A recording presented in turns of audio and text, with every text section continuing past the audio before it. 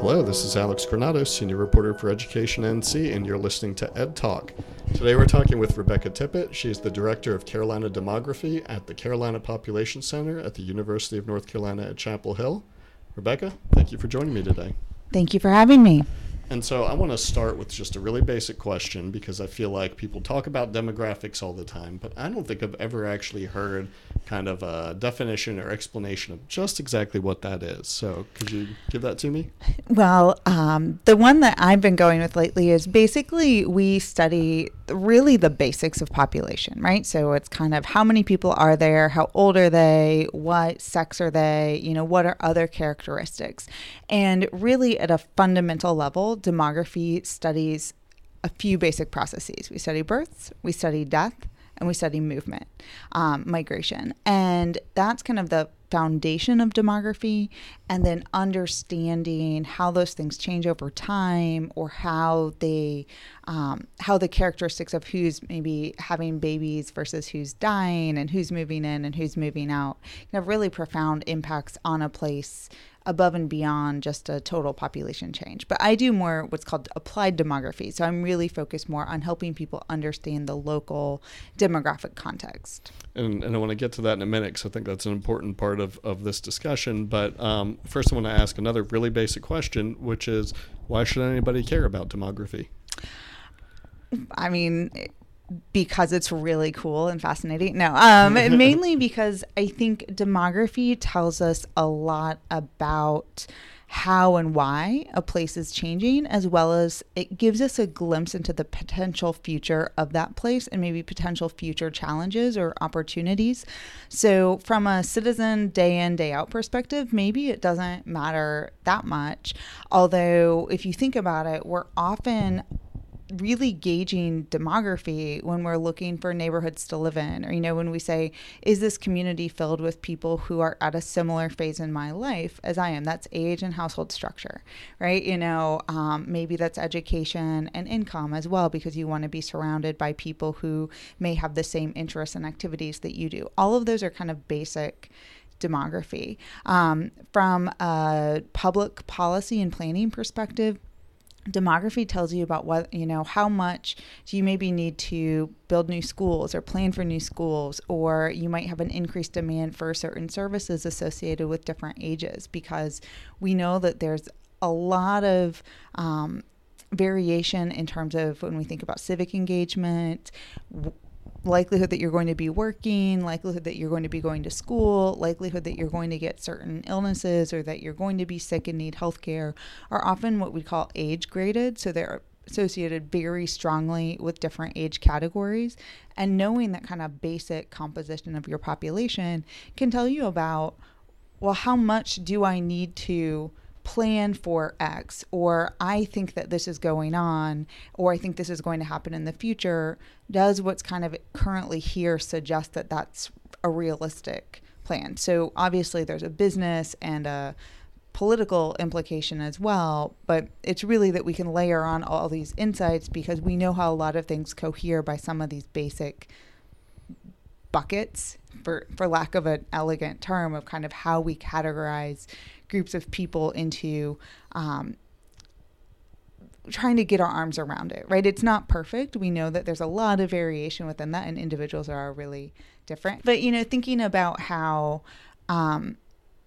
we're often not focused on individual behavior. We're focused about kind of aggregate macro behavior and what potentially what seems like subtle shifts can mean for implications and kind of how they propagate and push forward further down. So a lot of times we're thinking about what happened in the past. Is it consistent with what we're seeing in the present? And can we use that understanding to make a prediction about what's going to happen in the future? Or do we see discontinuity emerging in the data? And so I think, as you're talking, you're getting into what you do, which is applying demographic information, which I think is really important. And I know that we've published some of the things you've written on our website. And for instance, one had the title, Majority of North Carolina High School Graduates Will Continue Their Education, right? Which is an interesting piece of information, but also really important for, the powers that be to decide, all right, well, we need to, make sure that there is education for them to continue after graduation and figure out what they want to do and what kind of certificates or degrees they want to get. It has, as you say, it has implications. So talk a little bit about what you do applying demographic information and how important that is to kind of policy making.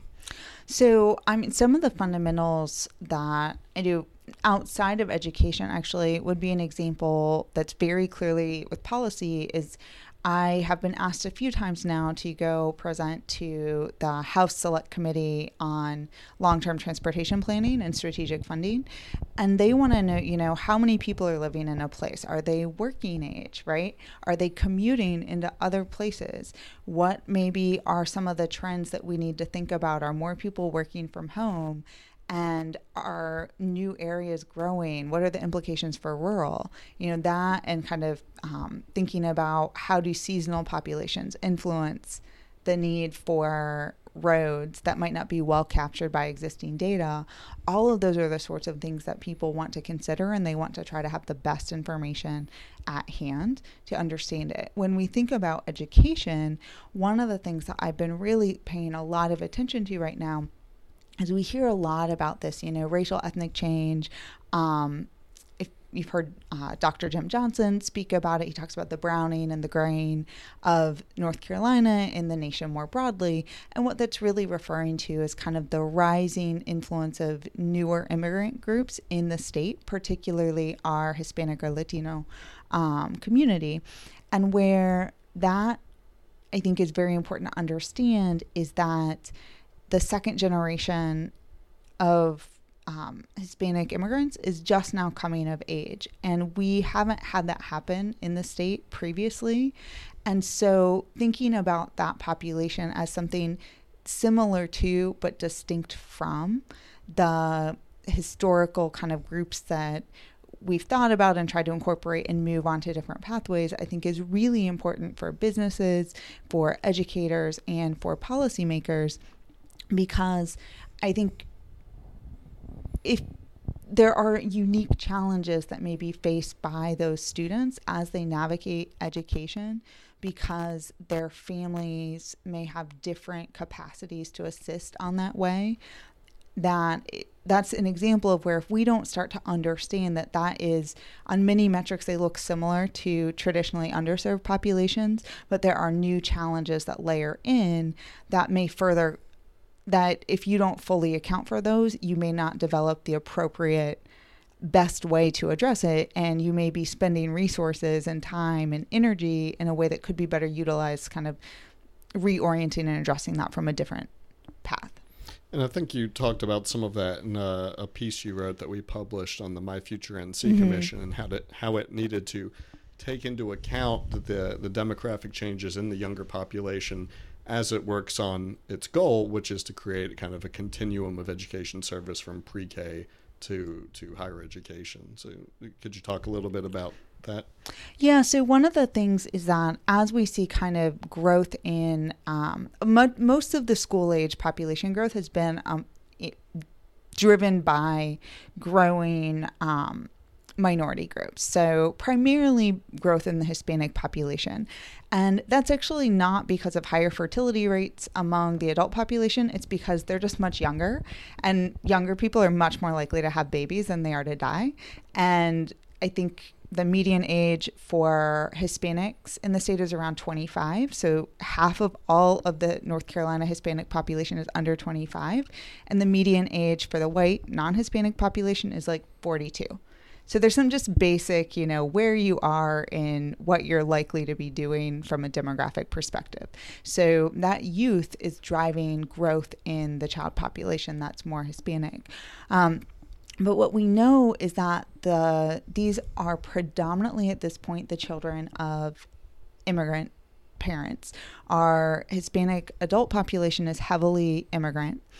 Many of them have limited English capabilities and have not completed high school, often haven't completed beyond 8th grade.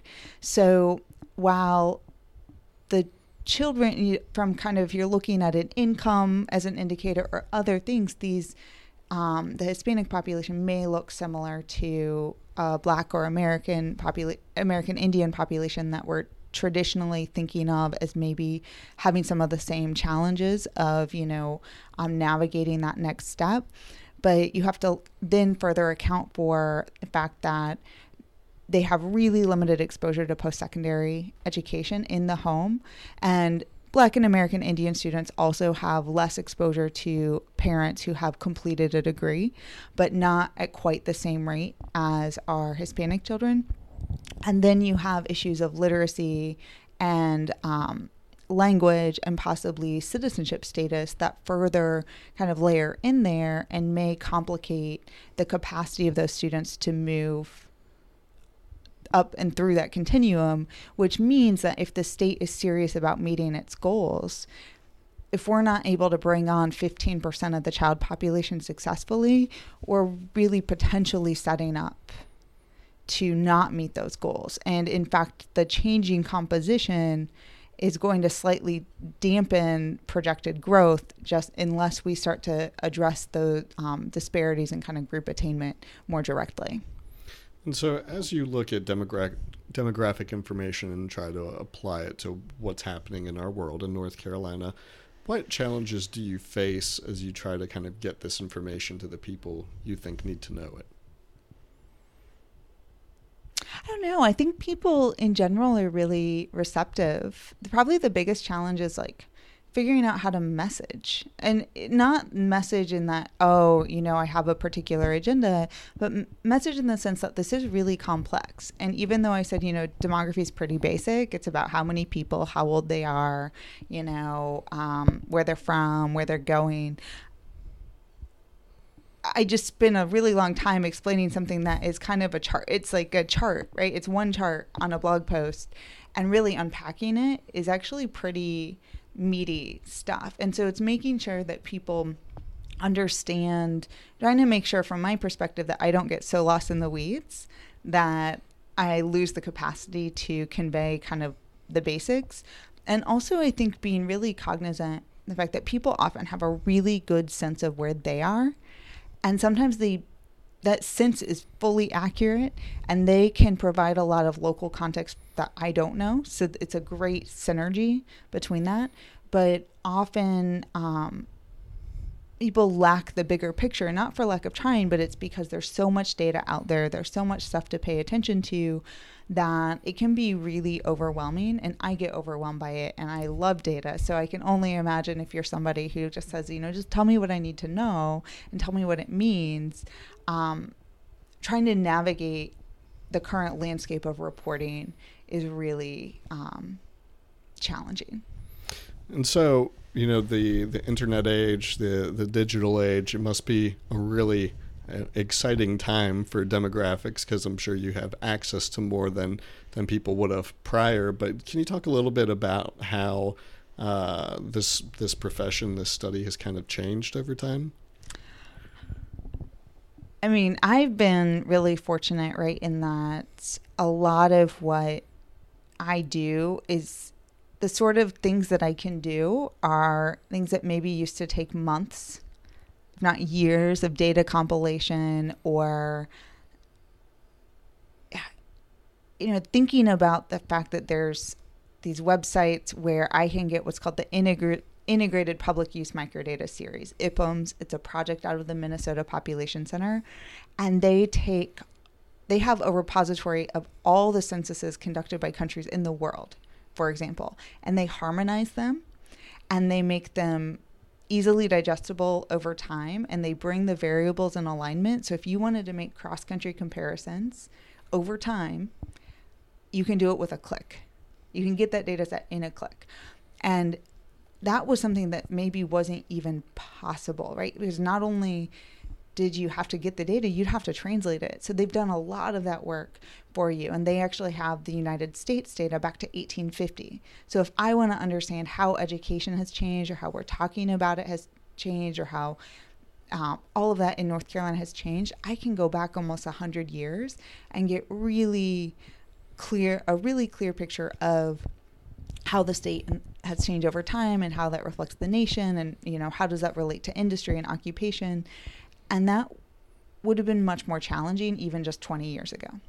So I think between that and the increasing availability of GIS, or Geographic Information System technology, to put things into maps, because putting things into place and being able to visualize how things are occurring differently across space actually is very impactful and has a profound, it profoundly changes our capacity to really understand what might be going on.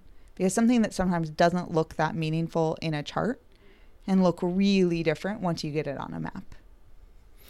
So let's look at the flip side of that. Is there a way in which the wealth of information we have today presents a challenge for people in your profession? I would say the biggest challenge actually that I see is the idea that because we now have all this information out there, and because of I think people misconstrue big data as being something that's just easy to get and out there and covers everybody and tells you all that you need to know. And that's actually not the case. I think big data is very useful for the people who collect it for their purposes. But for those of us who want to understand populations, big data has applications, but it is not a substitute for federally collected products and surveys like the American Community Survey and the census. So to the extent that a misunderstanding of what is already out there and what level of quality that has may pose increasing pushback on the federal collection processes, I have real concerns. And I also have concerns about how much increasing things on privacy are going to intersect with the 2020 census, which is going to be an online push. Right? So they're trying to get that online data collection. And those things lay the groundwork for any of our understanding. If we don't have good federally collected data products, we can't really have good understanding of what's going on because we don't know the true population in a place. So everything else is just guesses if we don't have a good census or a good American Community Survey. And so you talked a little bit about the changing demographics of kind of the youth population and how that might change education. Can you talk a little bit more broadly about demographic changes in North Carolina and what effect that might have on education at all levels? So one of the biggest things that we're seeing, obviously, is population aging. So there's a few things that are going on there. One, we have baby boomers. Population aging is a really good news, right? Because it means it beats the alternative, right? Because you're continuing to move up that age bracket. We're reaping the benefits of improvements in life expectancy and healthcare. At the same time, we've seen fertility rates really took a hit in the Great Recession, and they haven't rebounded. So we have more people at older ages, fewer babies being born.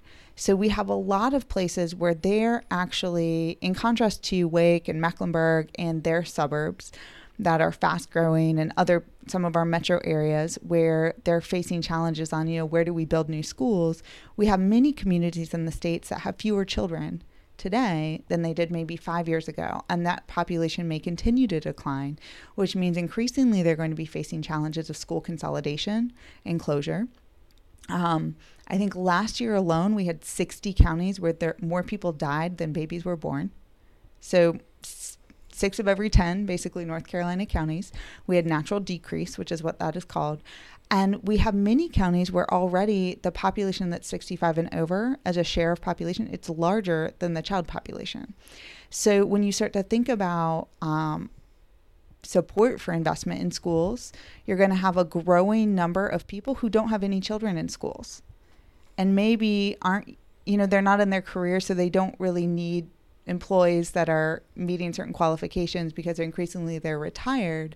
And then if you layer in the potential that there's also a racial generation gap where I don't know how much this is supported by research, but I've heard people voice this concern, is that when maybe the population of older adults who are heavier involved in the political processes and the voting for bond referendums looks really different than the child population and who's being served by some of those schools, does that create an increasing challenge for maybe getting some of those education-oriented policies approved in that community just because of perceptions of who needs it and who's being served and whether that's serving people like you. Well, Rebecca, thank you so much for talking with me. Very welcome. We've been talking with Rebecca Tippett. She is the Director of Carolina Demography at the Carolina Population Center at the University of North Carolina at Chapel Hill. And I'm Alex Granados, Senior Reporter for Education NC, and you've been listening to EdTalk. Thanks for listening.